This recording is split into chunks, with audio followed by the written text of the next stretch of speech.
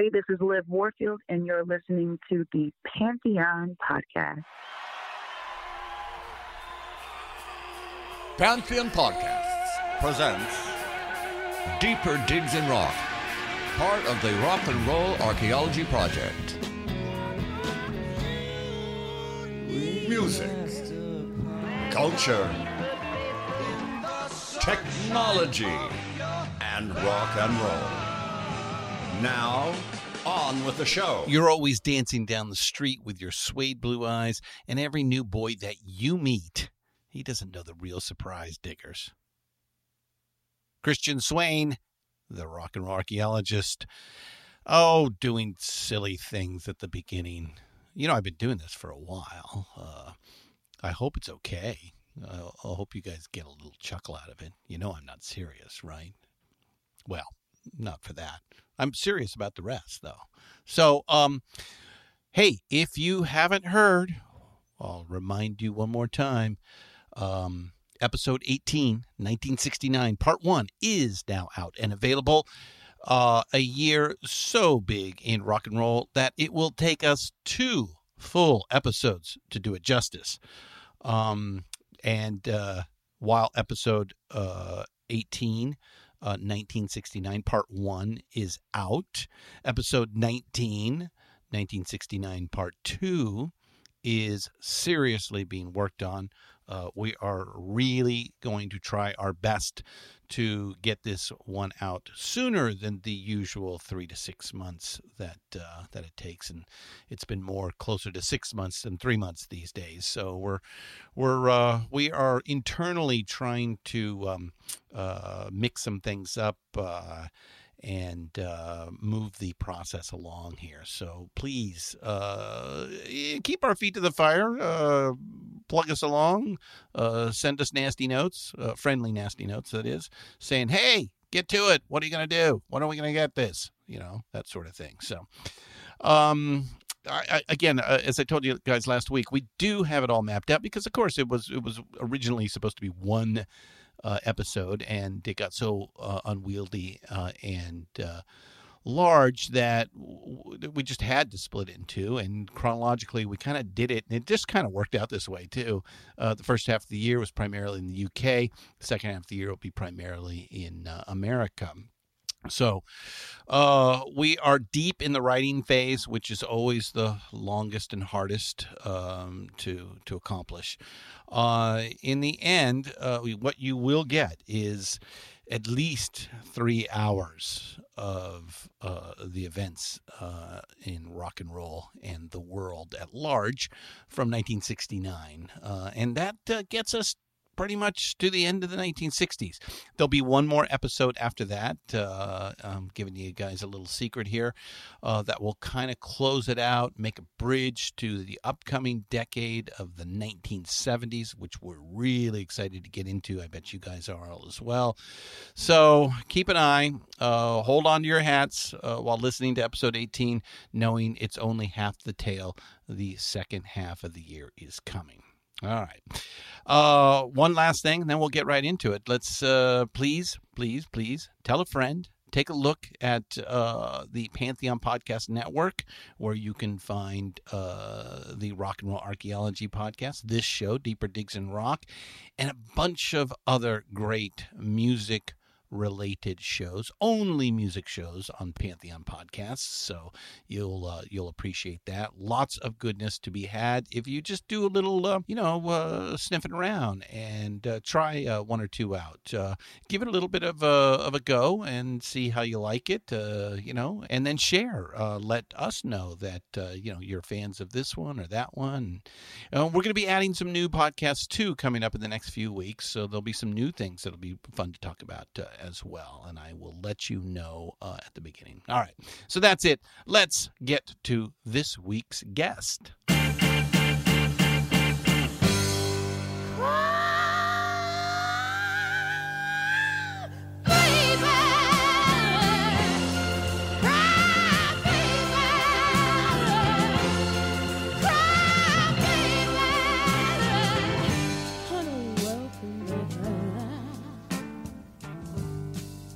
I know she tried.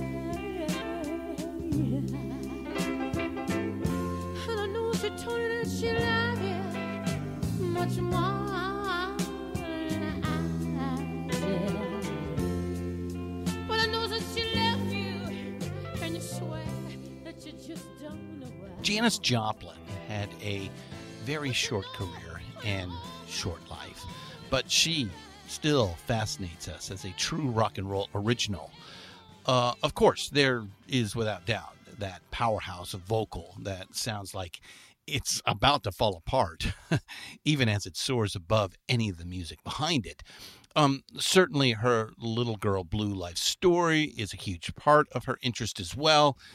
It is mostly a sad account of a hugely talented and empathetic person who would never really find much happiness beyond the lighted stage. How can you not be endeared towards her and her story? Also, given the fact that she really was just getting started when she died of an accidental overdose, though not surprising in hindsight, it just makes the whole story a tragedy of epic scale. The promise of the life unlived. I'll prove the case by using only sample songs from her last album released posthumously, Pearl. The fact remains she was special and continues to be a huge part of the rock and roll story. Not exactly the first rock and roll female star. Aretha Franklin, Tina Turner, or Big Mama Thornton and Sister Rosetta Tharpe come to mind as preceding her. And I might suggest Janis has a lot to owe to Wanda Jackson.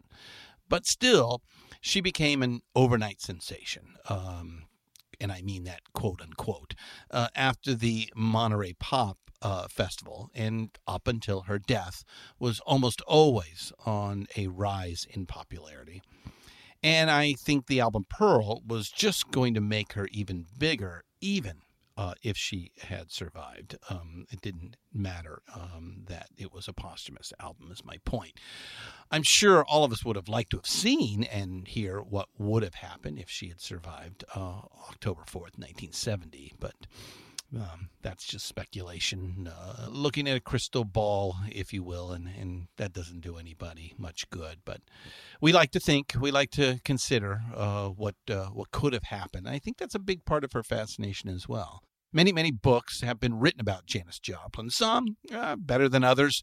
Most focus on the 5-year arc of her rise and fall, and therefore are almost all incomplete. She did have a life before the San Francisco era, and she was much more than her music and her addictions. Well, now comes one of the most highly regarded chroniclers of American music history, and based on unprecedented access to Janis Joplin's family, friends, bandmates, archives, diaries, and even the long-lost interviews, Holly George Warren, who is our guest today, where we will dig into her new book, Janis, Her Life and Music, kind of has a new spin on things. And while I will have my time in just a minute to dive into the new biography on this legend, let me just have Rosanne Cash chime in on what she thought of the book. Quote, I've been waiting for the right person to write the definitive biography of Janis Joplin. All fans should be grateful it's finally here. Janis lives and breathes freedom and soul, and Holly George Warren captures that spirit perfectly, end quote. So, do you want to disagree with Johnny Cash's daughter? Yeah, me neither. Holly George Warren is a 2-time Grammy nominee and the award-winning author of 16 books, including the New York Times bestseller, The Road to Woodstock with Michael Lang, and the biographies A Man Called Destruction, The Life and Music of Alex Chilton, and Public Cowboy No. 1, The Life and Times of Gene Autry. She's written for a variety of publications, including Rolling Stone, The New York Times, The Village Voice, and Entertainment Weekly. In addition, she has served as an archivist curator for the Rock and Roll Hall of Fame Foundation and the Grammy Museum. She is the director of the Rock and Roll Hall of Fame and Museum Oral History Program and serves on the Rock and Roll Hall of Fame's nominating committee. She teaches art journalism at the State University there in New Paltz, New York. Oh, wow. She has got a CV. We'll talk about all of that and more, dive deep into her new book, Janice, Her Life in Music. So, without further ado, ladies and gentlemen, I give you Holly George Warren.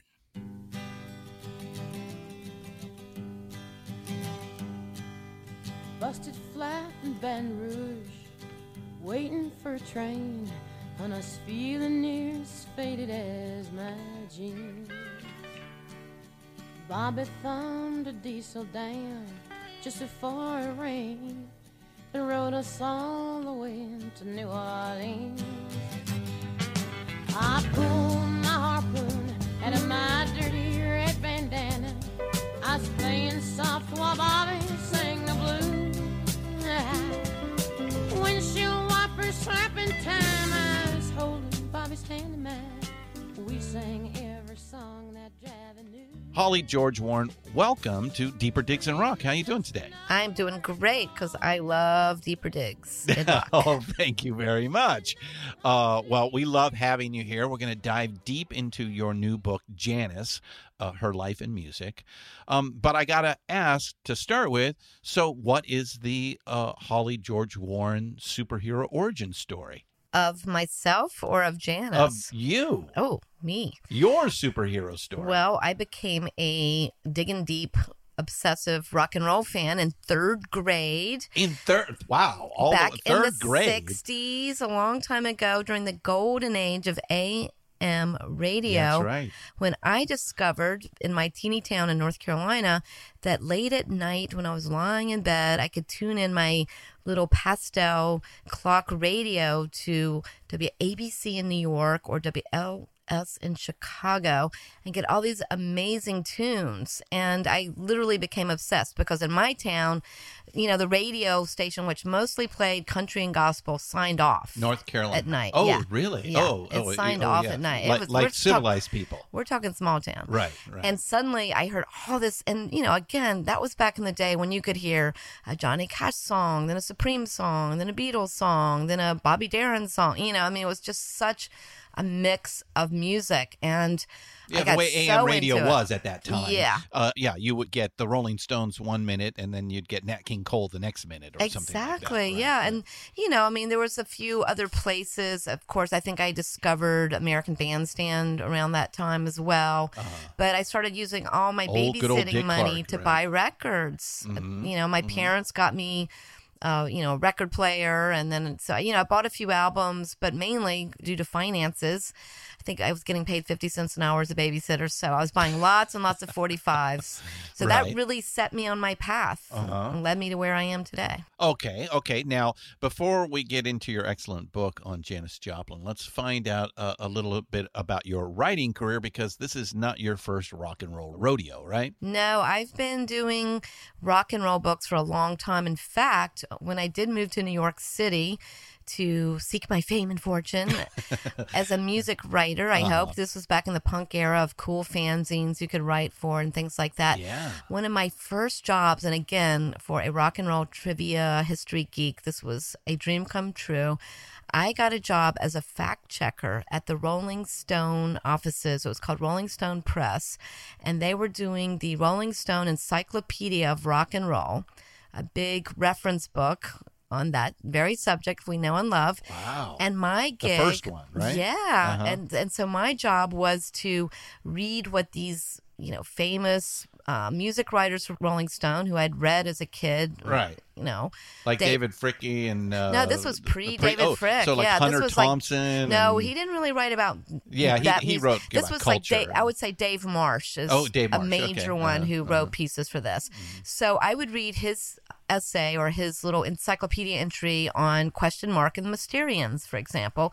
And then I would get to call up Question Mark and double check that Dave got his facts straight about him. Did he really come from another planet? Did stuff like that. And it was incredible. You know, it was such a cool gig. I sat in this kind of loft type room with a bunch of other rock and roll geeks, and we listened to records all day, called people on the phone. And back in those days, this is around 1982, you know, there weren't very many sources to check. I mean, we could check back issues of Rolling Stone and Cream and... Yeah, it's not like the internet today where everything's at your fingers, right? Exactly. You actually had to go and put some shoe leather to work and try to find the people. Yeah, call people, talk to people, and then libraries, I'm sure, and back pages, like you said, things like that. Exactly. Wow.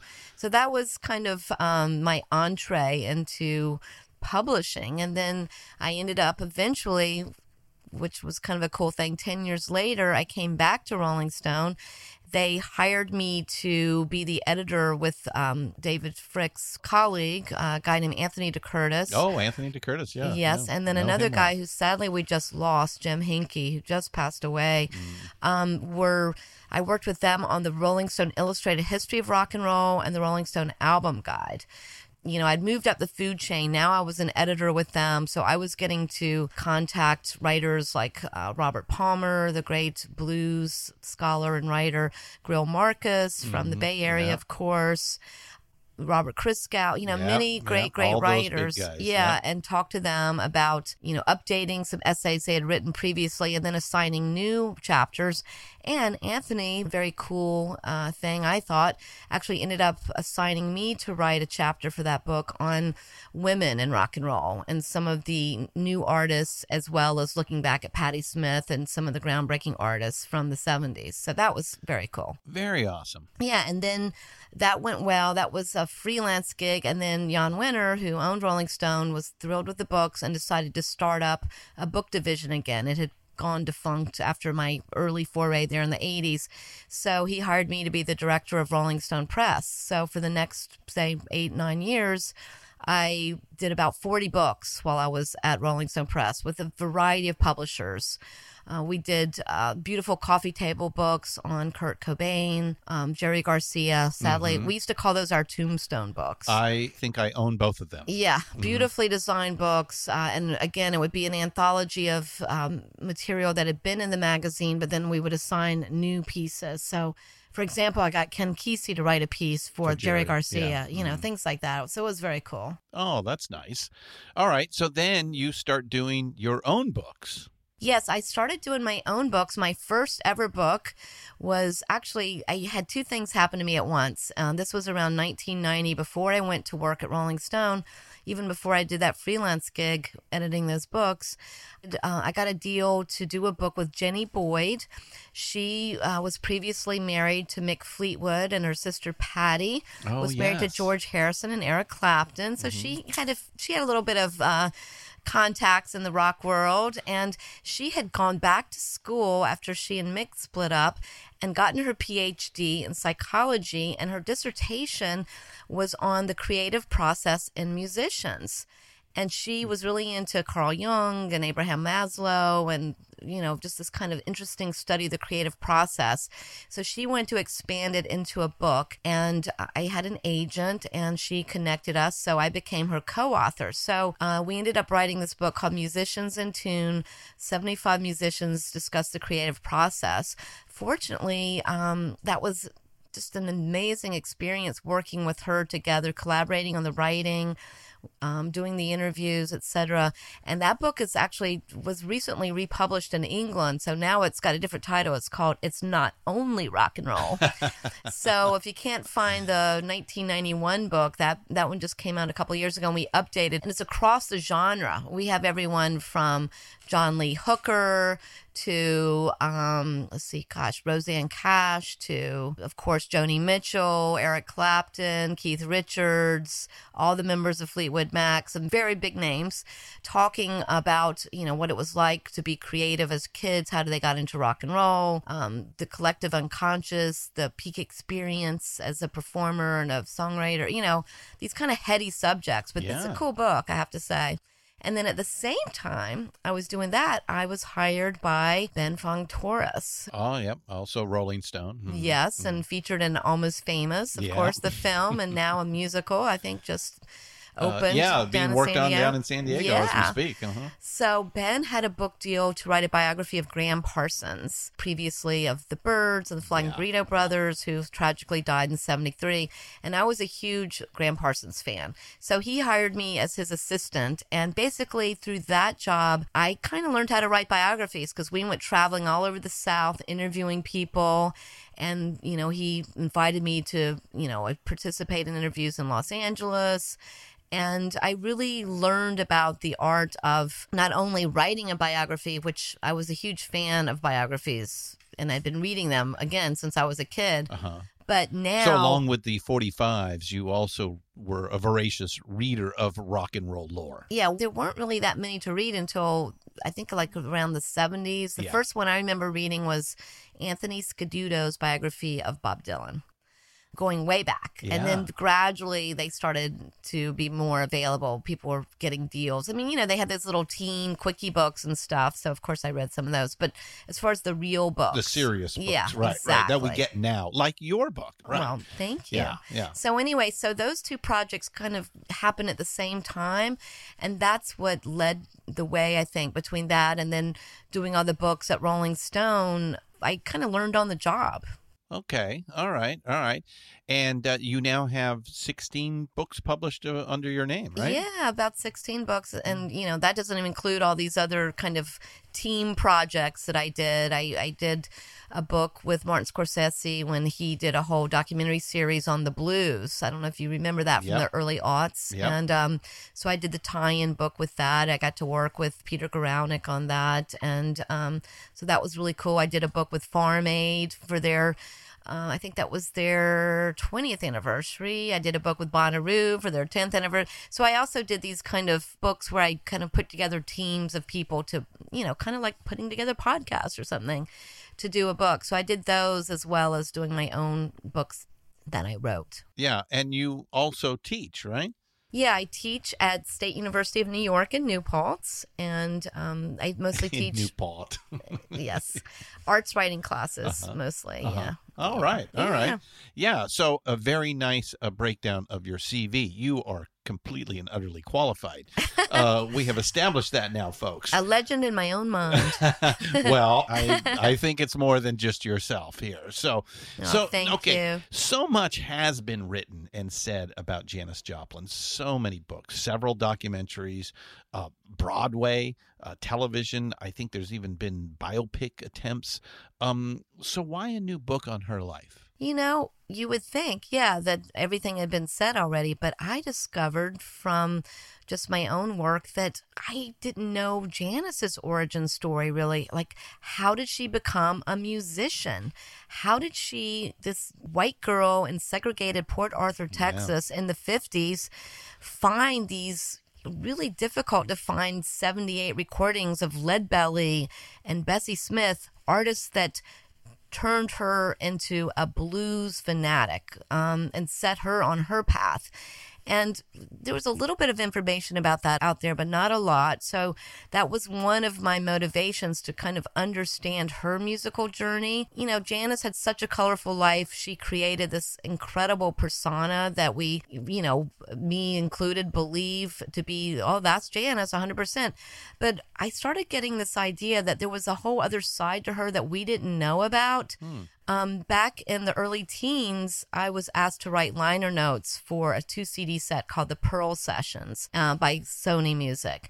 And what they did was they pulled out of the vaults from Columbia, her label, all these tapes of her in the studio with the producer Paul Rothchild. Yep, working with the Doors Yes. and then worked with her. And Yep. famously quite the taskmaster when it comes to working in the studio. I had just done a project and interviewed a lot of the guys in the Doors, and including the engineer Bruce Botnick, etc., and learned, like, you know, he would make Jim Morrison redo a vocal over and over and over again. And he was just very bossy.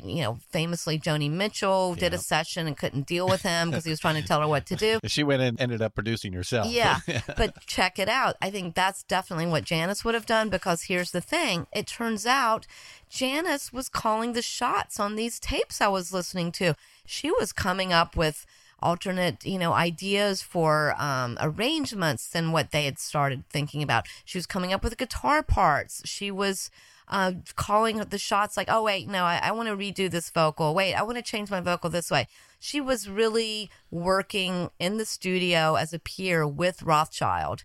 And come to find out, thank goodness for me, I got to collaborate as far as with the family, let me have access to these letters that she wrote home from San Francisco, beginning in 1966. On her second trip to San Francisco. Yes. Mm-hmm. Well, actually her third, believe it or not. Oh. Which I found out. She first hitchhiked to San Francisco when she was 18 years old. Check that out. And in 1961. But when she was there in 1966, when she joined Big Brother, she would report home all these like studio geek, details about working in the studio, what it was like to double track her vocals, explaining the process, what it was like, what the mixing process was like on Cheap Thrills. She was really into that whole technical aspect of recording. And her persona, of course, was the complete opposite. She just made it look like she just was channeling this music from deep, this pain. Yeah, she just walked in like a diva, did her thing. Yeah. Left to go get her a bottle of Jack. Yeah, or Southern Comfort or tequila. But she was such an amazing singer. I mean, she did almost make it seem effortless. But I discovered that there was this other side to her that she didn't want the public to know. She was a very, very hardworking musician, a student of music to begin with, who learned her phrasing, learned how to use her voice in all kinds of different ways from just her natural, born soprano that she sang in the church choir as a little kid or in the Glee Club in high school, that she taught herself how to do different things with her voice, and then as a musician as well. And, she started writing songs back in, say, 1962. I think if she had lived, if she had not tragically died of an accidental heroin overdose while making Pearl, she would have gone on to be a producer. She would have continued to explore different musical genres. And if you do a deep dive into her catalog and go back to some things that now, thanks to the interwebs, you can hear some stuff of her doing everything from old-timey kind of hillbilly country music to Bessie. There's one song she wrote called Mary Jane that she recorded with a Dixieland jazz band in San Francisco the second time she was there in around 1964, where it sounds like a Bessie Smith song from back in the 20s. It's this amazing song that Janis wrote.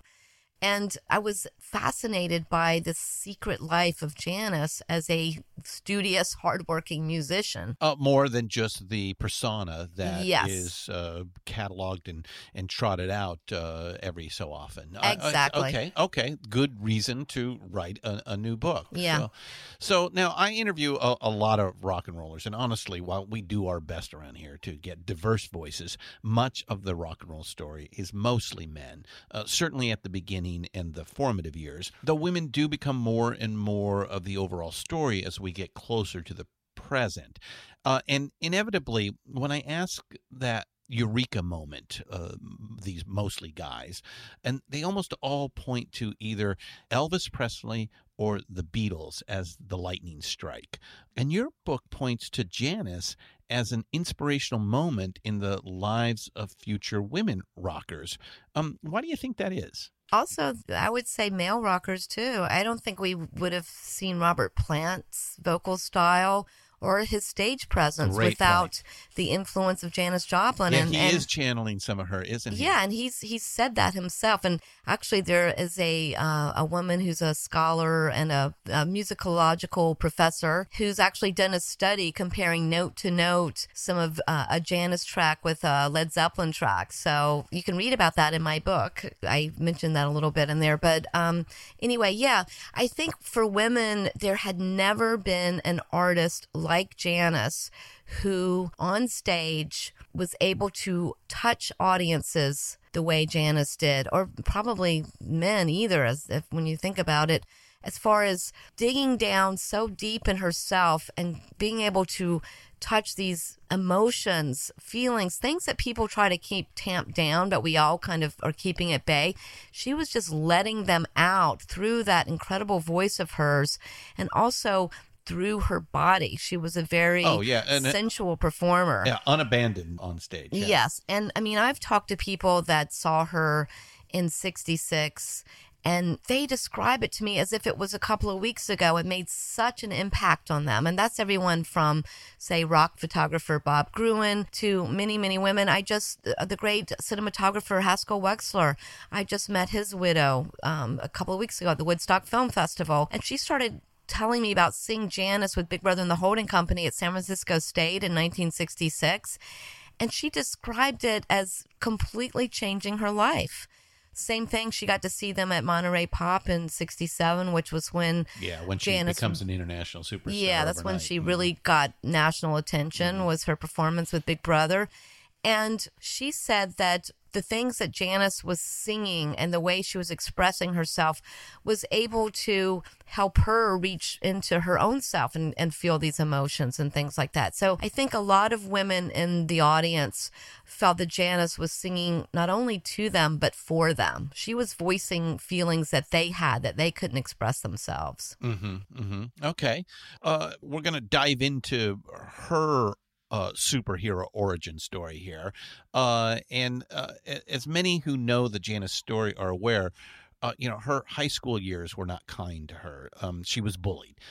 Famously, she returns for her Port Arthur High School 10-year reunion in 1970, and I think that was just a few weeks before her untimely death. Yeah, it was about 6 weeks or 8 weeks before, yeah. And if any have seen the video of her attending can see, there's a lot going on under the surface. Oh yeah, it's so sad to watch. Her uncomfortability, even as a returning hero, is I think bittersweet at best, and I can imagine the conflicted feelings she must have had.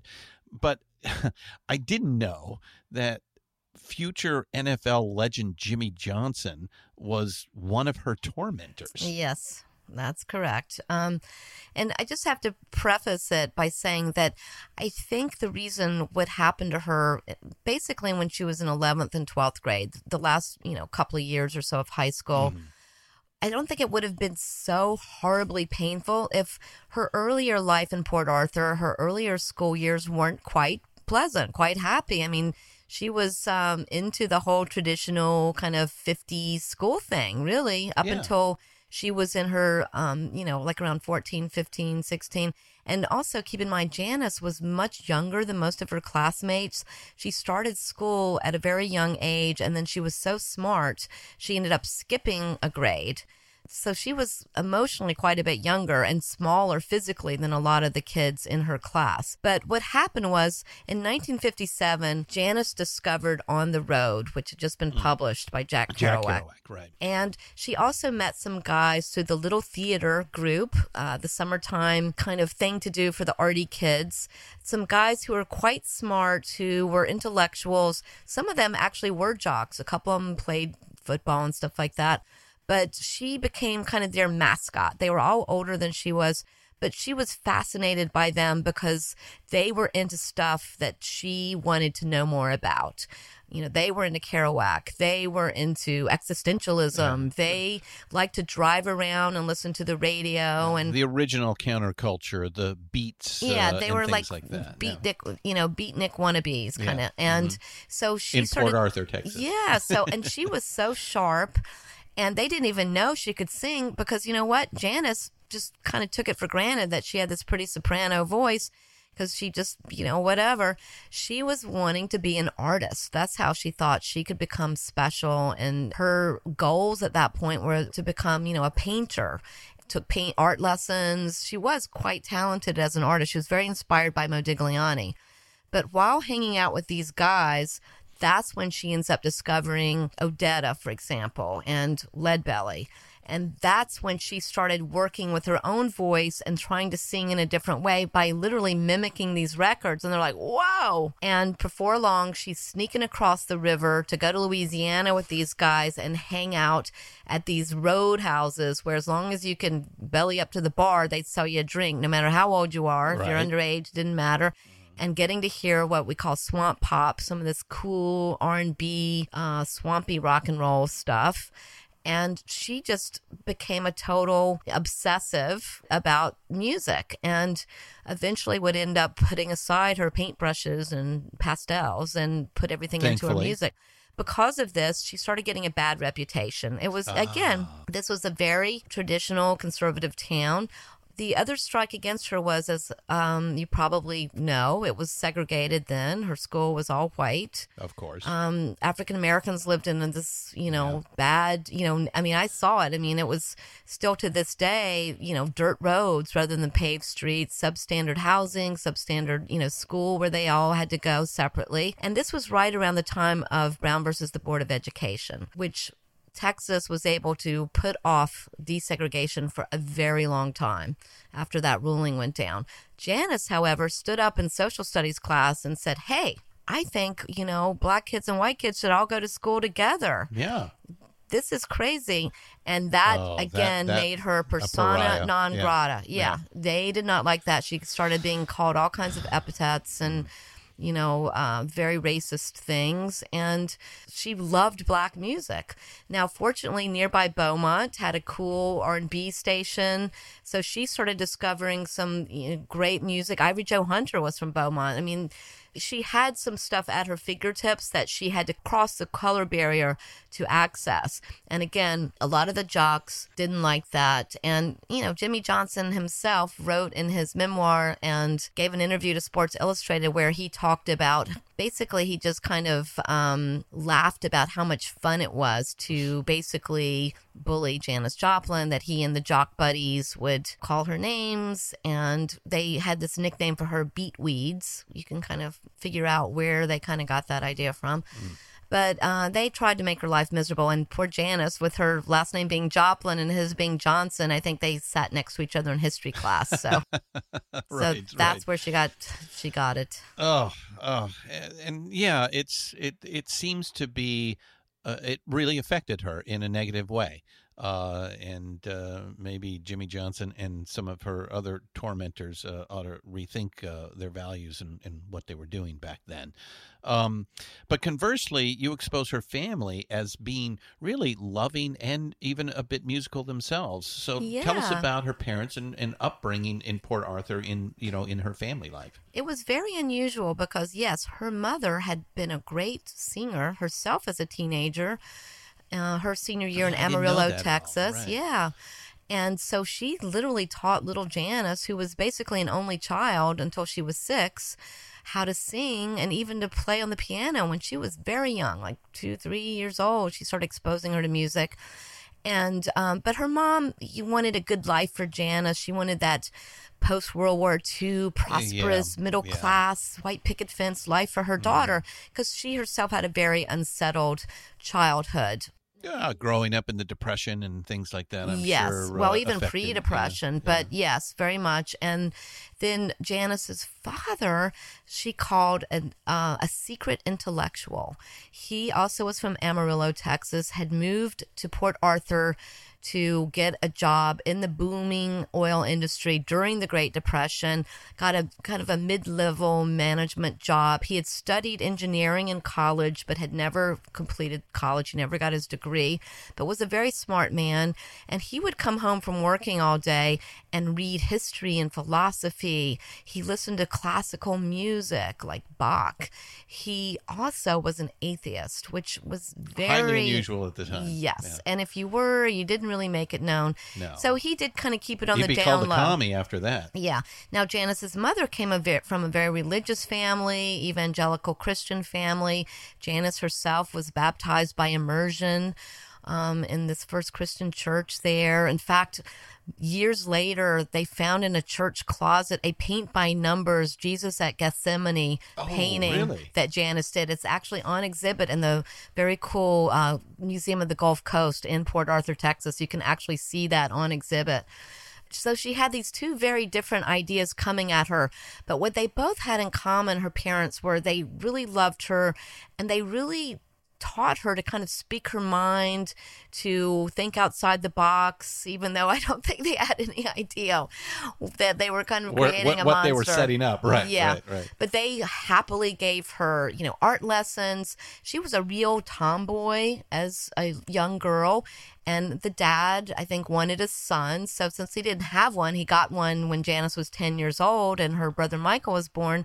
But at that time, he was building all these outdoor, things that she could do, swing sets that were kind of dangerous. And she was really into climbing trees. She fell out of one and broke her arm.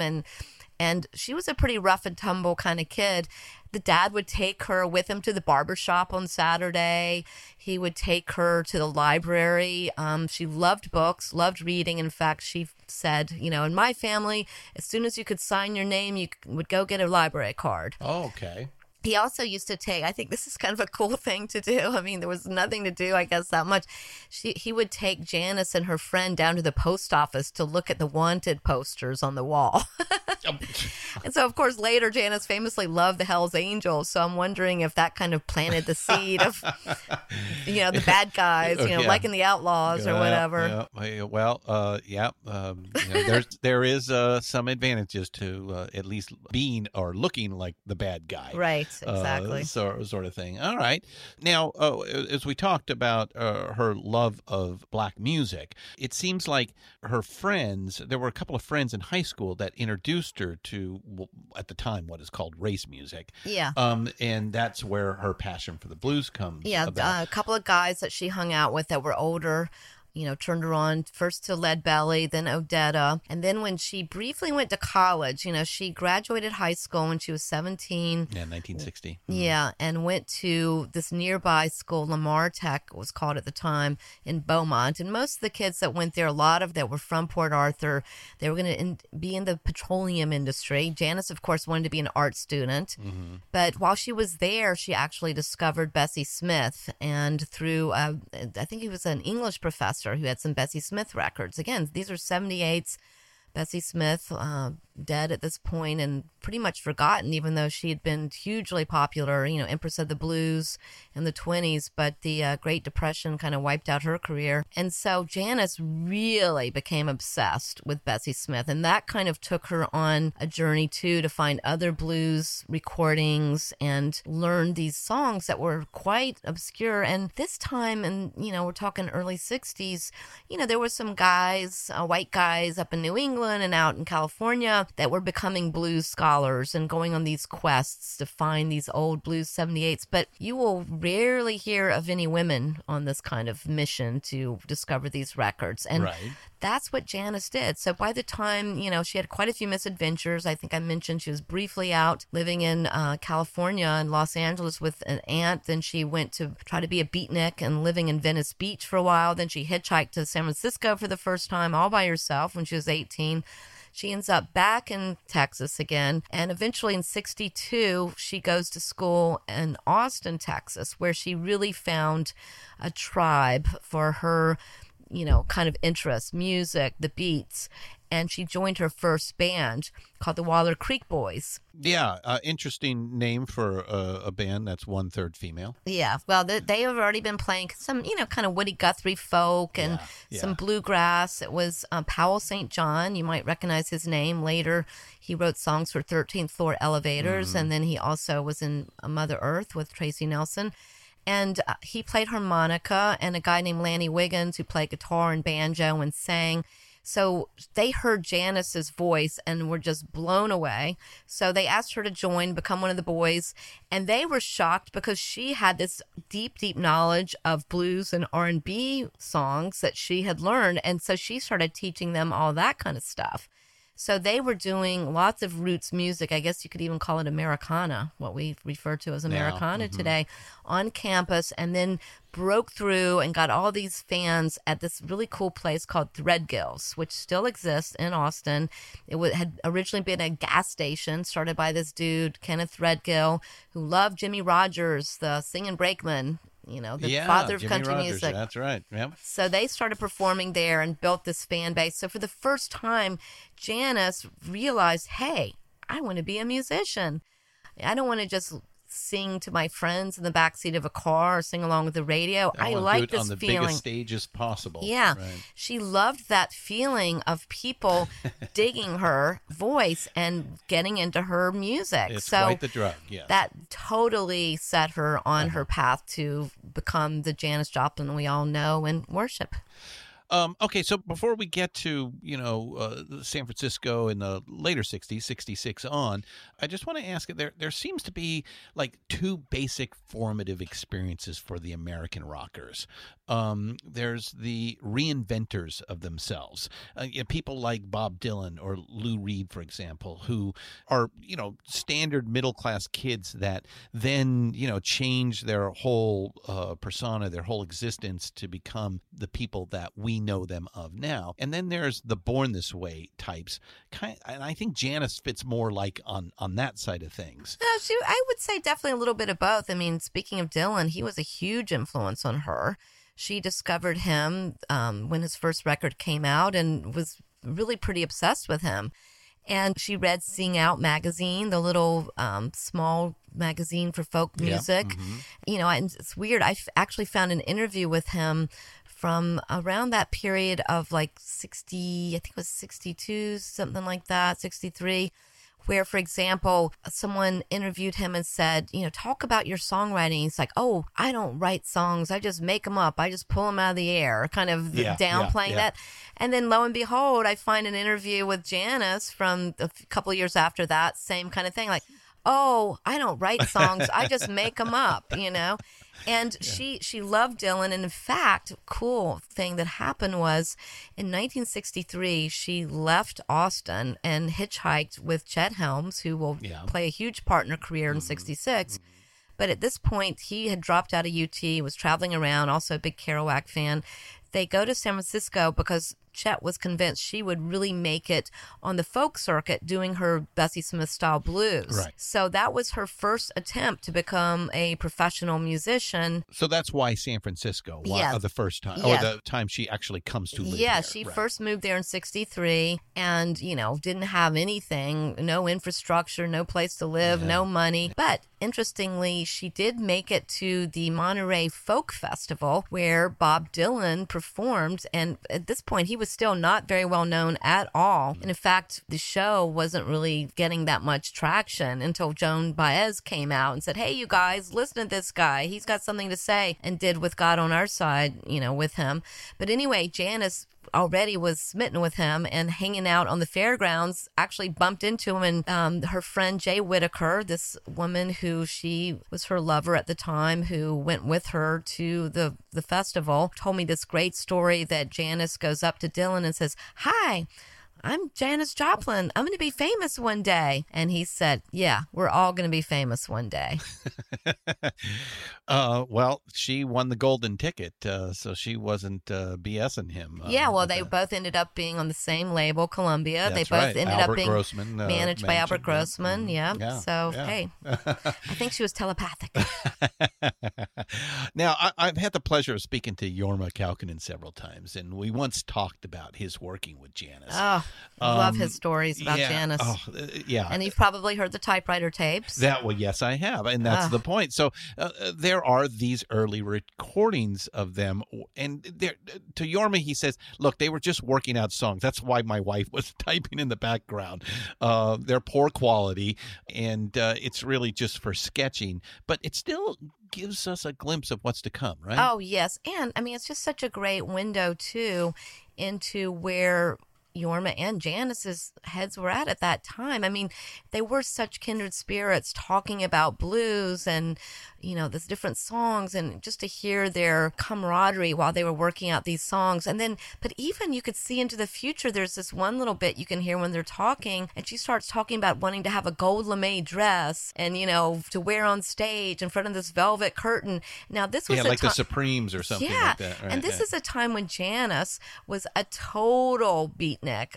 And the way she looked on stage, she would either wear some men's shirt, like this huge oversized, like button down the front men's shirt, no bra, which was scandalous in those days, of course. We're talking 63. Right. You know, dungarees or Levi's, you know, worn out, a lot of times barefooted.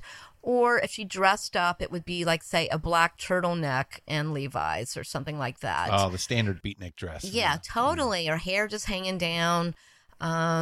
You know, really no Janice that we know of as being this amazing, you know, feather boa, incredible. She's still kind of playing acoustic music at this point. Yeah, right? she had learned how to play auto harp in Austin with the Waller Creek Boys. She was teaching herself guitar. She learned a little bit from, you might know the name, Tom Hobson, who was a renowned guitarist in the Bay Area. She took some lessons from him and managed to put enough tips for, you know, open mic night tips together to buy an acoustic at a pawn shop. So she's trying to get better on guitar. But, you know, to hear her with Yorma, you know, she was only, at that point, she was, I think, 22 years old or something like that. Wait, let's see, 40. No, she was 20. She was 20 years old. Yeah. This was 63. And to hear her ideas for the future and just to hear them working together. And I so enjoyed talking to Yorma about Janice. And of course, you know, in 66, they would cross paths again when he was in Jefferson Airplane. And, and she was with Big Brother. But I think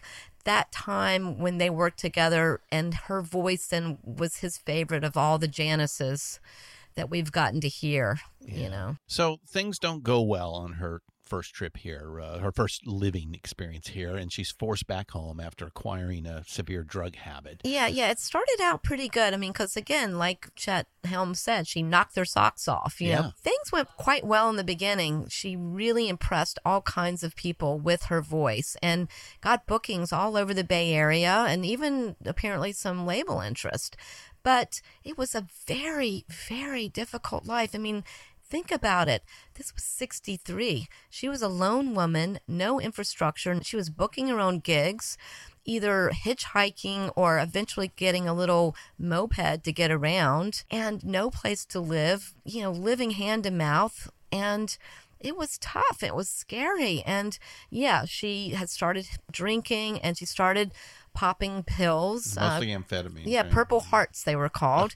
Now, these were quite available back in those days. College kids had them. She first tried them in college to study for exams and things like that. So horribly, things deteriorated. She ended up actually leaving San Francisco, spending the summer of 64 in New York City, where she mostly made money by being a pool shark. She was an amazing pool player. Really? So she was able to hustle up a lot of pool games. That's how she made money.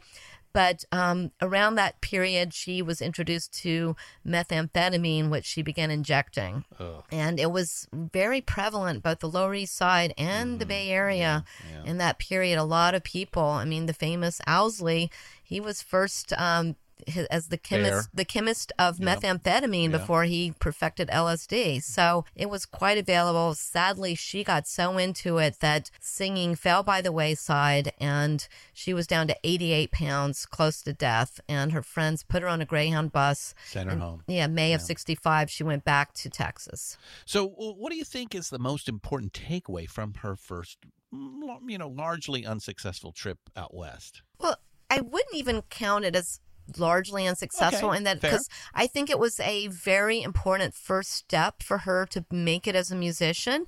And she actually met some people like Yorma, like Jerry Garcia, even her future bandmate Peter Alman, who formed Big Brother and the Holding Company in 65. He was on that same folk circuit. He was on a live radio show in Berkeley with Janice and first saw her sing up close and personal. She was on folk bills with Nick Gravenitis, the great Chicago songwriter, blues singer, who later would play an important role in her life. And of course, Chet Helms, who would be very instrumental in her return in 66. So I think she was laying some groundwork that she wasn't perhaps physically, emotionally ready to do on her own at that point. And you know what? I ended up interviewing some other women who tried to make it as folk singers, and rarely did any of them be able to pursue it because it was such a difficult life. Oh, It was especially for women. Yeah. it was dangerous. Yeah. There was no money. There was, it was hard. It was really hard. And the rare exceptions were, people like Joan Baez, who, had a label, who was huge, the Queen of Folk. And she was doing a very different kind of music than this white girl singing the blues. Right. Yeah. Janis was, carving her own path, which was very, very different from the popular folk singers of the day. Folk community. Yeah, they were doing. It was very much a community. People wanted to sound like Joan Baez. Yeah. And Janis was kind of growling and rasping and had this alto and doing songs about low lives and chiselers and bad men, Bessie Smith songs. Right. So she goes home, sobers up, and attempts to live a normal, expected life back in Texas. But it doesn't take, does it? She can't stop the music that's in her. It was just too much a part of her. And she did fear for her life. She knew how close to death she had come, and that because of the drugs. Yeah, 88 pounds. Speed is a very, very deadly drug. And she was afraid. And her mother, of course, her parents, clearly wanted to save her life. And they thought that this music thing was really bad for her. So we're trying to steer her away from it. But she couldn't help it. She started writing songs again. She wrote Turtle Blues, which is, we know from Cheap Thrills. Finally, she starts performing again. She'd gotten better on guitar, so she could accompany herself at coffee houses in Beaumont and also in Houston, where Townes Van Zandt and Guy Clark and some others were starting to perform. So she ended up back singing at some different concerts and things in Austin, Texas. And again, getting a lot of support from her audiences, some music journalists who could see in her this incredible talent. But, look at the time period. This was now 65, 66. And guess what? The Beatles had hit. Yeah. Now things go electric. Folk music was starting to fall by the wayside, and people were playing in bands. Janis was still doing the folk thing. But guess what? She heard this band called 13th Floor Elevators with this guy named Rocky Erickson who had this, shrieky, piercing, banshee wail. And she's like, So yet again. Yeah, she said, I can do that. Right. So next thing you know, Chet Helms, working with Big Brother and the Holding Company, who've decided that they want to have a girl singer like Jefferson Airplane and the Great Society, a couple of bands. So he's like, I know just the ticket. So he sends his friend Travis Rivers to come from San Francisco to Austin, where Travis was from, and already knew Janis, to retrieve her and take her back to San Francisco to jam with Big Brother, and the rest is history. So before we go there, I have to ask about the Peter DeBlanc marriage proposal in 1965. Well, I think just as evil and deadly as her speed addiction was this guy that she met around that same period in 65 in San Francisco, who was, you could make a Netflix series about this guy. He was a con man, and he conned her into believing he was in love with her and wanted to marry her, that he was from this rich family in upstate New York, and that he created this whole false identity. He had this crazy resume that was all fabricated, etc. He was a smart guy. He was a pathological liar. He had a wife and kid. He had other women in his life, but he somehow convinced Janis that she was the one for him, and that they were going to get married, and she was going to have this white picket fence that her mom had always wanted her to have. So they started this correspondence because she was back in Port Arthur, and oh my gosh, getting to read those letters is so, so incredible, to just see Janis basically trying to take stock of her life to that point, looking back at things that she had done in her life, decisions she'd made, looking to the future, and it's just so eye-opening to really understand Janis and try to get into her head. Yeah. Because she wrote him like something like 70 letters over about a 4-month period, and they're just amazing documents. They function pretty much like journal entries. Now, of course, she finally figures out that the guy's a total cad, con man, and I think he hustled money out of the family, but they break it off, and she then just fully goes back into music again at that point. So, and I bring that up because, kind of like the torment of high school, these are psychic hits that are really, taking a toll in her, who, by all accounts, is a sweet, nice, intelligent woman. Yeah, I mean, that's the thing about it. Like, she was popular and, fairly, well-loved in her school in Port Arthur, and then they turned against her in Austin, Texas. Got this big following. People thought she was, the greatest thing ever. And then these horrible guys in this fraternity nominated her as the ugliest man on campus. That's right. And put her face up on these posters. Now, she did not win. That's been falsely reported. A linebacker from the football team won. But still, that was so hurtful to her. Then here we go again. This guy who's like madly in love with her. And it's just heartbreaking to read her letters to him, like, saying things like, "Oh, Peter, you're the first guy to ever write me a love letter." And, she had some insecurities about her looks. I mean, I personally think she was gorgeous, but, she wasn't like a cheerleader beauty queen type, which was kind of the, the bouffant hairdo and the makeup and all that. No, she was her own woman. And yeah. She exuded her 50s, own sexuality, 60s, which was not expected of the time. Yeah, exactly. So she kept, it's like building you up just to knock you down. Yeah. It was that kind of painfulness that I think made her really mistrust love interests and relationships that and she was self-medicate. in. Yeah. Self-medicating. And again, she was shy. It took a long time for the Waller Creek Boys to actually get her to perform live. And she had to guzzle down a few beers or some, Liquid some courage. jug wine Right. or whatever Yeah. to get it going. And the same kind of thing with Big Brother. She overcame that. You would never in a million years guess that she had any sort of stage fright or fear because she was such a phenomenal dynamic performer. But, she did. So in 1966, she heads back to San Francisco at the urging of Chet Helm and joins as a singer for a band he also manages, Big Brother and the Holding Company. So did it take an electric group to make her an electric singer?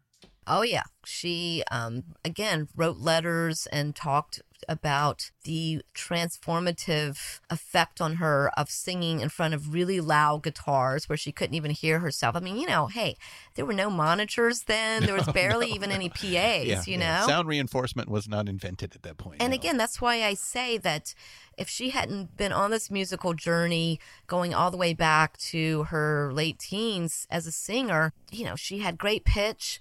You listen to some of those San Francisco bands, and most of the vocals were, whoa. Rather raggedy. Yes, and she could freaking hit the notes, you Yeah. know? She didn't have And to just- hear herself. She could she knew hear her inner placement. voice. Right, yeah. She Yeah. knew placement in her vocal Exactly. chords.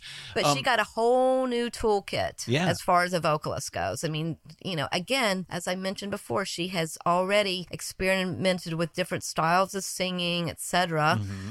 But now she was adding a little Rocky Erickson, Banshee Wail to her gospel testifying, to kind of going back to rock and roll Little Richard stuff. She loved Little Richard as a teenager. You can hear a lot of influences coming in that she hadn't expressed before in her singing in order to be heard over this loud 2-guitar attack, bass and drums. And in the beginning, she wasn't even the lead singer. She was just singing maybe 3 songs, 4 songs. Right. It was a very democratic band.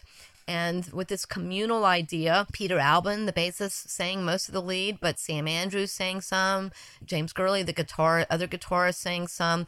They all brought material to the group to work up.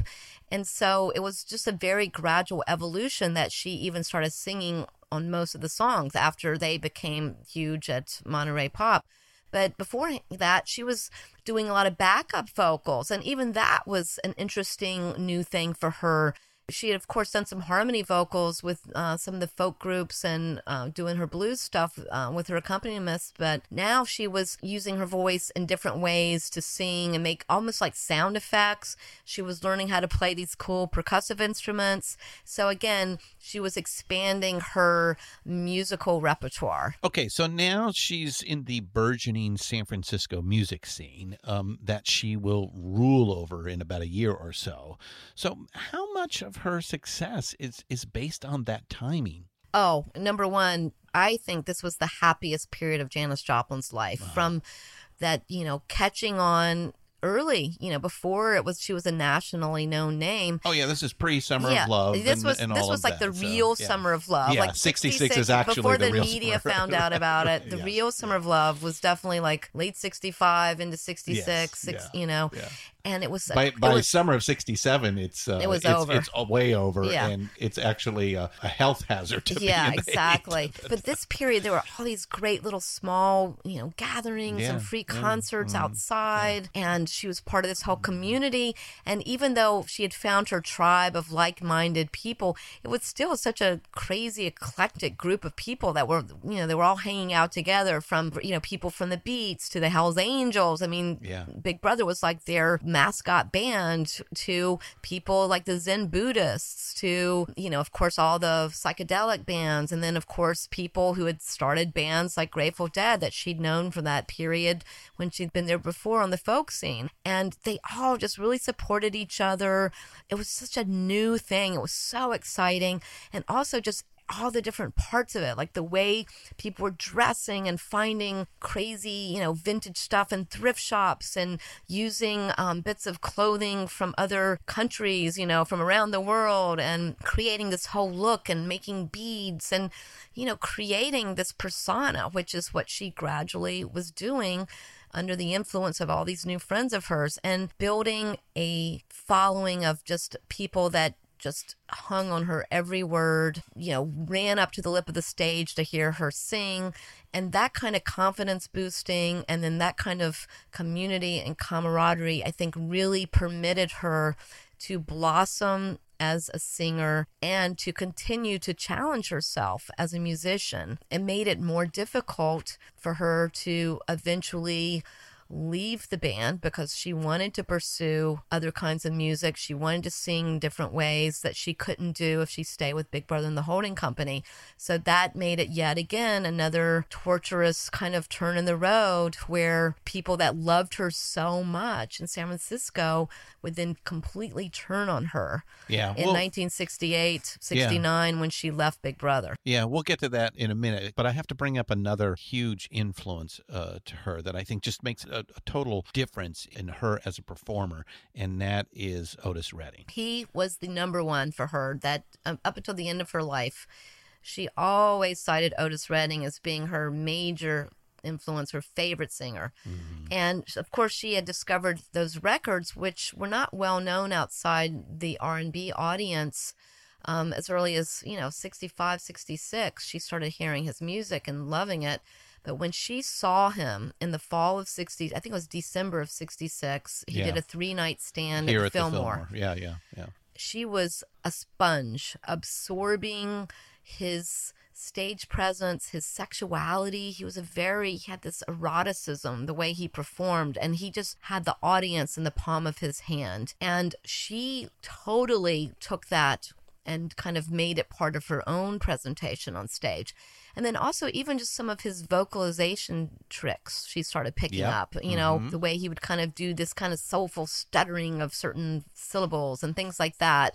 She started incorporating that kind of sound into her own, which, ironically, then later on, I think Robert Plant kind of took some of her vocalization styles that she had adapted from, Otis Redding for his own style. It keeps going on, Yeah, that's the second time that Plant's come up here, and I completely agree with you. What she has vocally, especially in the early rock and roll piece here, is that her frequency level is able to sit on top of those twin guitars there with Big Brother, just as like Robert Plant will do with Jimmy Page. She has that wail, he has that wail that can cut through the frequencies that sit with the 6-string electric guitar. Yeah, right? and we'll later see it with Steven Tyler and Aerosmith. Yeah, We'll yeah. see it with, Yeah.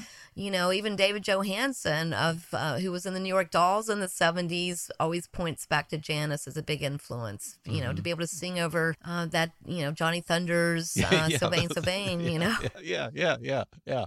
All right. Of course, her worldwide coming out party occurs in 1967 when she's one of the performers at the all-important Monterey Pop Festival. So what happened to make her an overnight sensation? Well, they weren't really that well known outside of the Bay Area, Big Brother and the Holding Company, and Janis certainly had no separate billing. She was just one of the guys, right? So the promoters of the festival wanted to be sure and have the cool San Francisco sound represented at their festival. And famously, these guys, Lou Adler and John Phillips were from the LA scene. So there was an early Saturday afternoon slot for this unknown band, Big Brother and the Holding Company. Well, that all changed when Janis Joplin opened her mouth and people were literally, as the British like to say, gobsmacked. Right. They could not believe the sound coming out of her. And it worked so well with her band, with Big Brother and the Holding Company. I mean, it was such a great unit, the way they worked together. But the focal point became Janis after that. Now, funnily enough, they were not filmed as many of the bands were, because the San Francisco acts did not trust these LA slickies, and they refused to sign off the paperwork giving permission to be filmed. D.A. Pennebaker, the late great documentary filmmaker who we just lost, had done Don't Look Back with Dylan, which of course Janis had seen. All these heavy hitters were there. Albert Grossman, Dylan's manager, who was working with Michael Bloomfield and Paul Butterfield, who were performing. Pennebaker went nuts. We've got to have this girl in our film. If you got to break somebody's arm to get her in it, we got to do it. So this whole thing went down where there was a big fight among their former Merry Prankster manager, Julius Carpin, who demanded that they not be filmed because, they were being ripped off, to Janis, who wanted to be famous, wanted to make it. So it was this huge fight. Eventually, Janis won, and the producers gave them another time slot the next day, Sunday evening, which was a much more prominent spot, to play another set. This time it was filmed. So at this point, all these journalists from all over the country, from the UK, who had been brought in to write about the show. The Who and all that were coming up. I mean, Janis was the headlines in a lot of the coverage because she was such a shock. There'd been no hype or anything like that. And people just were blown away. So this event led to their eventually signing with Albert Grossman as their manager, and he eventually was able to get them out of their first record deal with a small label called Mainstream that hadn't really done much for them, but had locked them up into a 5-year contract. And Clive Davis, who had just recently become the president of Columbia Records, was there. That's right. Totally, among those who was just blown away by Janis. And, of course, he ended up coming up with a ton of money to break the deal with Mainstream and sign them to Columbia, which would happen in 1968. All this kind of took a few months to come to pass. But by then, Janis's star had risen. She was becoming the feature of lots of media coverage, and she was really being singled out, and her band was kind of treated more like backup players rather than her bandmates. Well, in analyzing that ourselves, there's a huge difference in talent between Janis and the other players of Big Brother. She kind of outgrows them very quickly. Yeah, I mean, they were great at what they did, and personally, being a punk rocker myself, I love their kind of, they had this real pre-punk kind of garage band energy. They call themselves freak rock, So I have to say, I really love... Cheap Thrills, I think the cover is actually put together by the fabulous Freak Brothers, right? Well, it was done by Robert Crumb. Yeah, Robert Crumb. Yeah. Right. So, who was a friend of Janis's, and she's the one that got him to do it. But again, Janice was a restless soul when it came to her music. She wouldn't stay in one place for too long. She had to move on. She had to do other kinds of music that, yes, Big Brother, it was not in their wheelhouse to do. Mm-hmm. Well, what became her fate only a few short years later, was that best for her? You know, leaving Big Brother and moving on. I mean, she had this community. She was the singular superstar in it. She knew and had people that she could trust.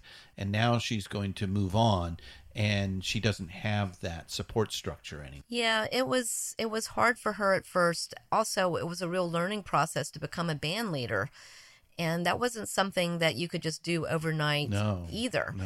So she really didn't have time. It was unfortunate she had some great players, but it was unfortunate with what was later known as the Cosmic Blues Band that they couldn't really organically gel as a group before they were already out on the road performing. And but I don't think that band has gotten the credit due to them, because there was some incredible things that they did together.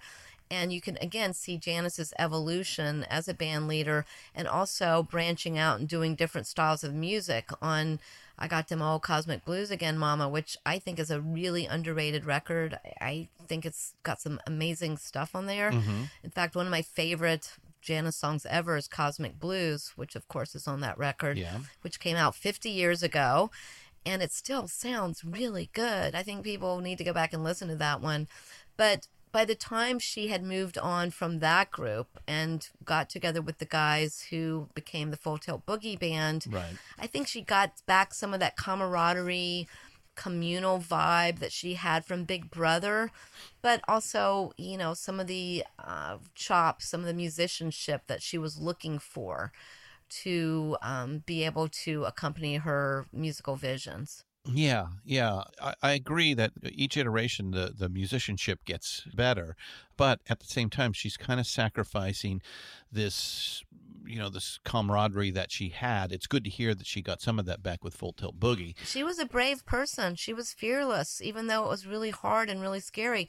She basically did that her whole life. I mean, if you just look back and see the way that she would take these turns in the road that would alienate her former safe, stable life, but she had to. I mean, part of it, maybe it was reading Kerouac, part of it was her family instilling her this way of thinking that you have to follow what you think is right, you have to make something of yourself, you have to continue to work towards something, to work toward goals, you know, whatever it was that drove her.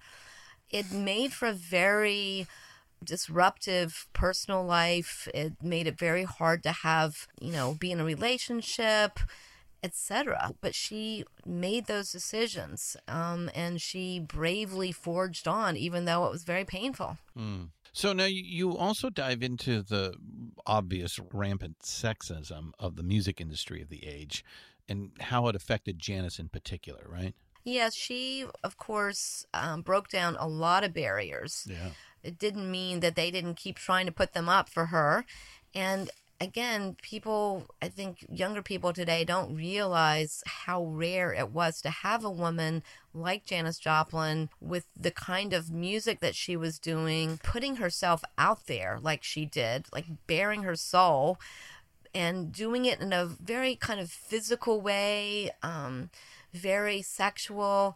And also she was very, very outspoken about her ideas. She was behind the scenes doing things like, I just met David Smith of the Haight-Ashbury Free Clinic, and he was telling me about that she helped actually very early on starting some support systems for women who had been sexually assaulted, who got pregnant accidentally, things like that. Some women health issues that made women have, it was a very risky time for women. And Janis had to deal with some of that same stuff herself. With the music business, the same kind of thing. She wasn't your typical little frothy, pop star type. And it took a lot to... Now, she could hang with the boys. Oh, yeah. No problem. Oh, yeah. So she had to put up with a lot of that. And that's why I do think she would have continued on and become a producer, because at this period of time, hardly any women got to produce their own records or anybody else's records. Right. In fact, I think it was all men at that point. Yeah. So, she has this lifelong pursuit for a partner and an intense desire for a living relationship that just never really materializes for her, right? Yeah, there's this really telling conversation that was recorded by the great journalist David Dalton on that Festival Express train tour of the summer of Canada. 70. Mm-hmm. And Janis is discussing their lives with Bonnie Bramlett, who was on the road with her husband. And Janis says to Bonnie her... Delaney, right? Yeah. Mm-hmm. And Janis says to her something like, music is the only thing that's real. It's the only thing that lasts. I mean, something to that effect. Mm-hmm. Like, you kind of have to give it all up because no man is ever going to do for me what music does for me. And again, I think that's true, that the music was so much a part of her that it was the only real thing in her life that never let her down. People betrayed her constantly. People turned against her constantly. But the music never did.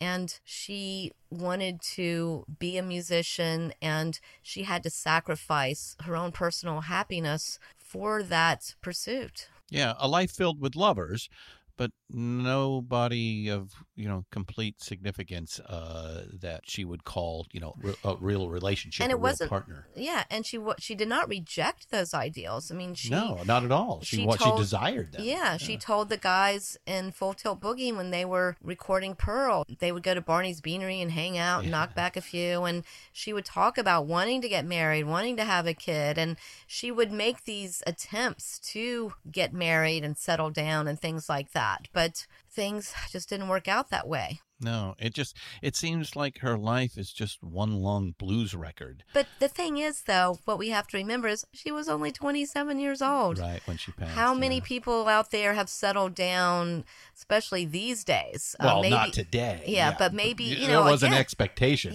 back then. Yeah, so 27. she was pioneering new roles and lifestyles for women. Mm-hmm, hey, So what she was doing then, perhaps, was going to be part of a maturation process and evolution.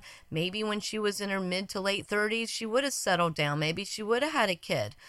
Look at Yoko Ono, Yeah. So there were a few women that were seeing things differently then. And, Joni Mitchell comes to mind. Yeah. That they knew that they could not follow their muse as artists, as musicians, and be in this relationship at that very vital period of their artistic evolution. And that's where Janis still was. She was just beginning her musical evolution. She still had a long way to go. So I like to hope that eventually, had she lived, she would have eventually found some sort of stable relationship that she could have had happiness with and still been an artist, still been a musician. And I think it would have taken a special kind of person, male or female. She was she was fluid, right? Yeah, she was fluid, polyamorous, but I think she liked having that close relationship, and she had some very good friends that she stayed in touch with for long periods of time, that she wrote letters to, etc. So it wasn't like she was one of those people that just couldn't connect with others, because she certainly could. It just seems like, her life is just filled with a lot of hope and promise, but in the end, so much disappointment, as her father said, the Saturday Night Swindle. Right, which was her version of what she turned it into, cosmic blues. Yeah. That same kind of existential dark philosophy that, hey, when you do realize, like, life is not just a bowl of cherries, things can be going really great for you, and then all of a sudden the rug is pulled out from under, or, a disappointment, a loss. I mean, life has a lot of slings and arrows, as Shakespeare liked to say. But, the thing is, you get used to that when you hit your 30s and your 40s, and the older you get, you learn to deal with those kind of things. Thicker, right. Exactly. Mm-hmm. She never got the chance to get to that part because horribly, tragically, she accidentally overdosed on very strong heroin that happened to come her way when she relapsed after being clean for several months. Yeah. In the end, she only has these few short years, and she dies at 27, as we said, from an accidental overdose at the Landmark Hotel on October 5th, 1970, while she's completing her next album, Pearl, right? Which, had she lived, would have made her on top of almost all the rock acts in the world. Yeah, it was actually October 4th that she died, but it was at 1 o'clock in the morning. So she actually, they found her that night. It was a Sunday night. Yeah. But Janis would have continued doing, I think, all kinds of music. I think she would have had more successes. It was me and Bobby McGee that gave her, I think it was like the second time in pop history there was a posthumous #1. Yeah, Otis Redding was the first. Yeah, Dock of the Bay, which, how poetic is that? It is. And of course, she was devastated when Otis Redding died in a plane crash when he was a very young man. I think he was 29, I think. Yeah. So, hey, there's a lot of casualties in rock and roll. Buddy Holly, one of the first. It's a dangerous profession. Richie Valens, only 17 years old. Yeah. It is dangerous. And Janis knew what she was getting into. She knew how dangerous it was. But you know what? She did it anyway. Didn't matter. The passion was what drove her. So why do you think her music is so endearing? We're talking about a woman who died almost 50 years ago now. And who do you think you find as her musical children today? I think there are a lot of her musical children, everyone from, say, Brittany Howard to Alicia Keys have actually talked about her influence. Alicia Keys talked about how she was able to express this inner emotion that it's so hard to take yourself to that place and do that. It's a scary thing to do. Stevie Nicks, when she was inducted into the Rock and Roll Hall of Fame last year, earlier in this year, she talked about seeing Janis, getting to open for her in San Francisco, seeing the connection she was able to make with her audience completely changed her life and made her want to do that too. Then there's other artists, Kate Pearson of the B-52s, same kind of thing, to have that incredible performance style, to be able to use your voice in all these different unusual kind of ways. I think the list just goes on and on and on. Florence Welch, Florence and the Machine, she's been able to reach women of all genres, all different eras, that once they hear this music, I think it gives them a boost to think, I can do this. I want to carve out my own style. I want to carve out my own sound. I want to do this no matter what it takes, what the costs are. I've got to do this. I think that's one of the things. Now, as far as Janis's music, her great legacy, hey, it still sounds amazing today. And I teach college, and I love seeing my students' faces when they see the performance on YouTube of Big Brother and the Holding Company doing Ball and Chain and Monterey Pop. You know, that kind of authentic music expression, that kind of talent, that kind of passion is still a rarity to this day. I mean, there's never been an artist, performer like Janis Joplin, and there's been a lot of good ones, but no one just like her. I think she broke the mold.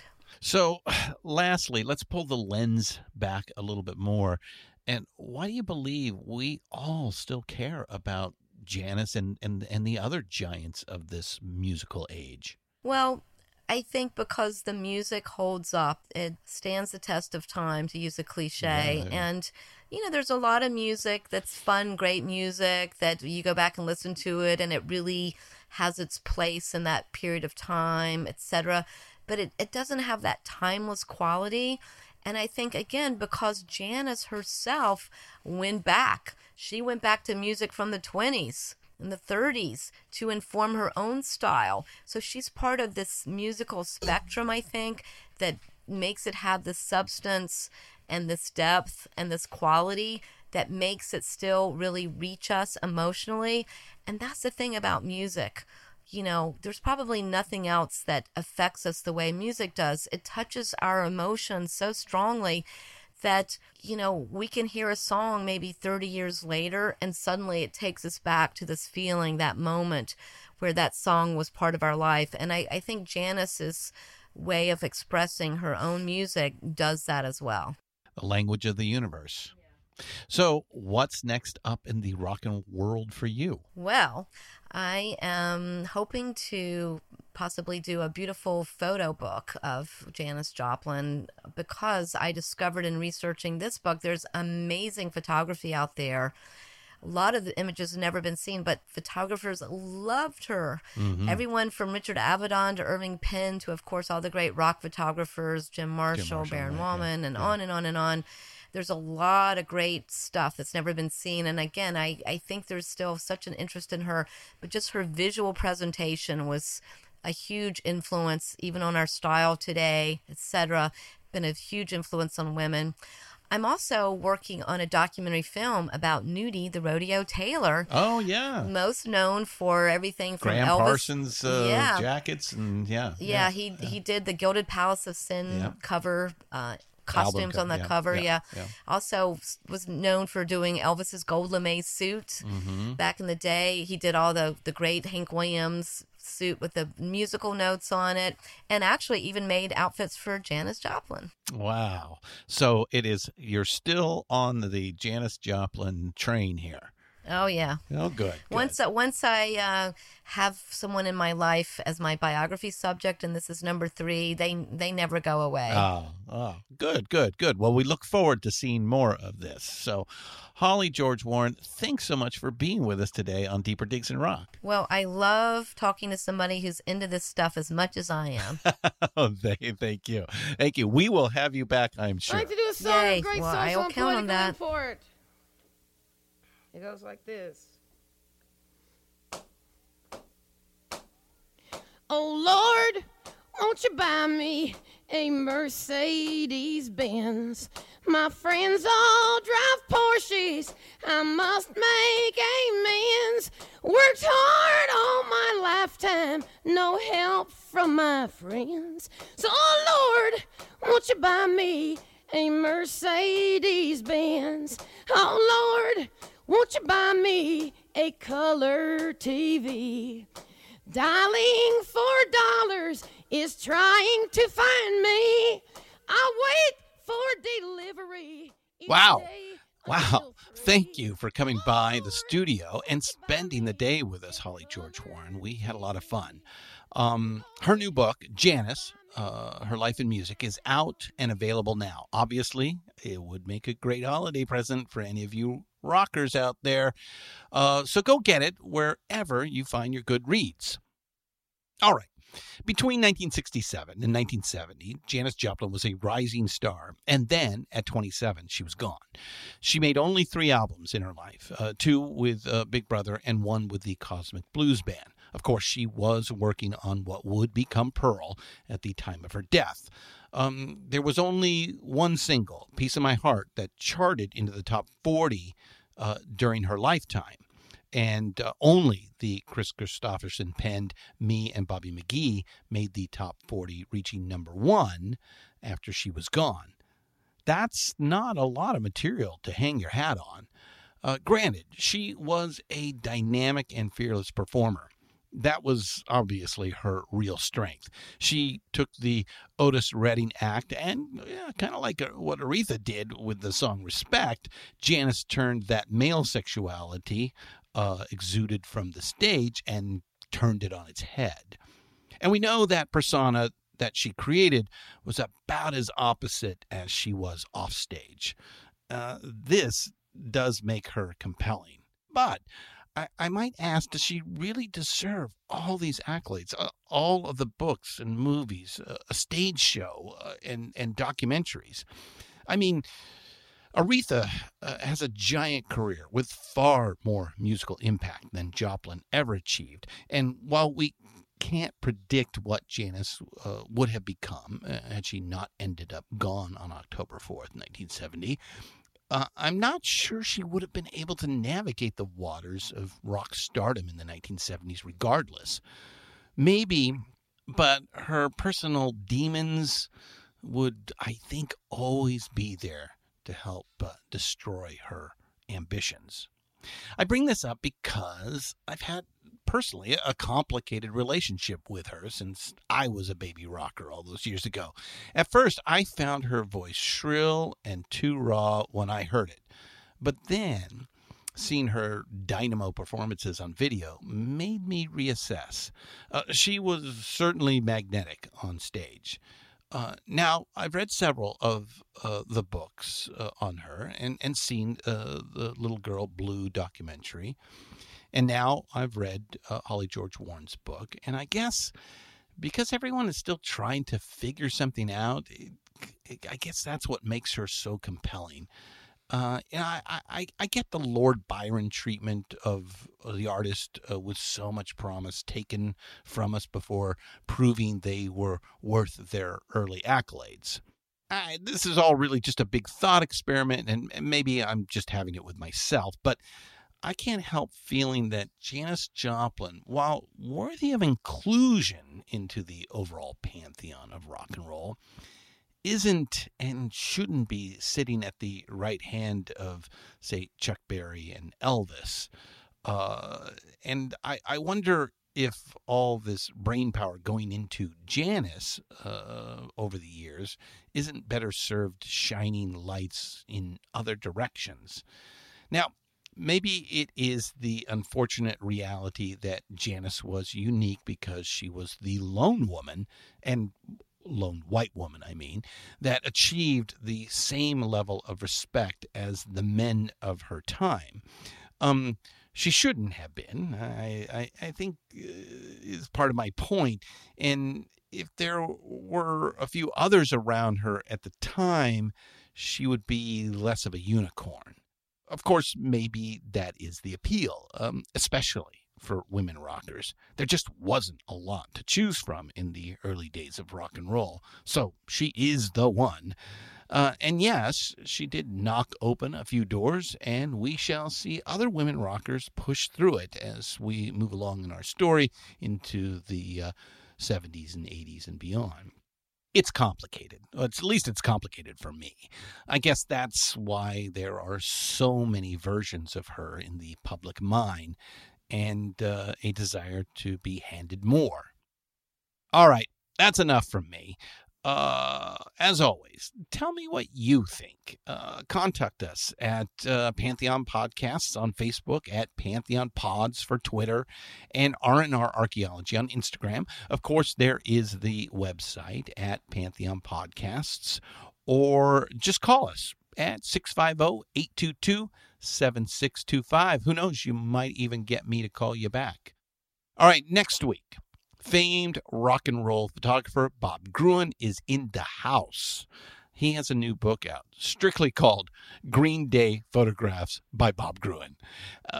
Guess what band it's on? Yeah. As he tells me, they're the only band left that gives Bob full access at their shows so he can capture the magic that spontaneously happens, like in the old days.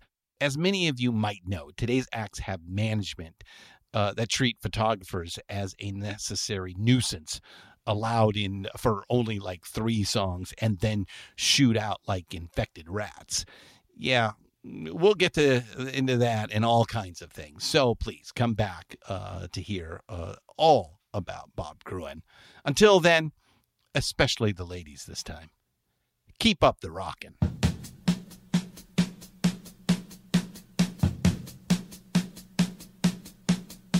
You say that it's over, baby. You say that it's over now. But still you hang around. Now come on, won't you move over? You know that I need a man. You know that I need a man. But when I ask you to, you just tell me that maybe you can't. Please don't you do it to me, babe, no. Please don't you do it to me, babe. Even take those love I offer, or to let me be. I ain't cut ready for walking, no. Deeper Digs in Rock, produced and hosted by Kristen Swain. All sound design and incidental music by Busy Signal Studios. Find all of our shows, notes, social, and links at www.pantheonpodcast.com or wherever you listen to great podcasts. All songs can be found for purchase on iTunes, Spotify, or Google Play. Please purchase these great and important tracks. Find us on Facebook at the RNRAP. We are on Instagram at RNR Archaeology. Tweet us at RNR Archaeology.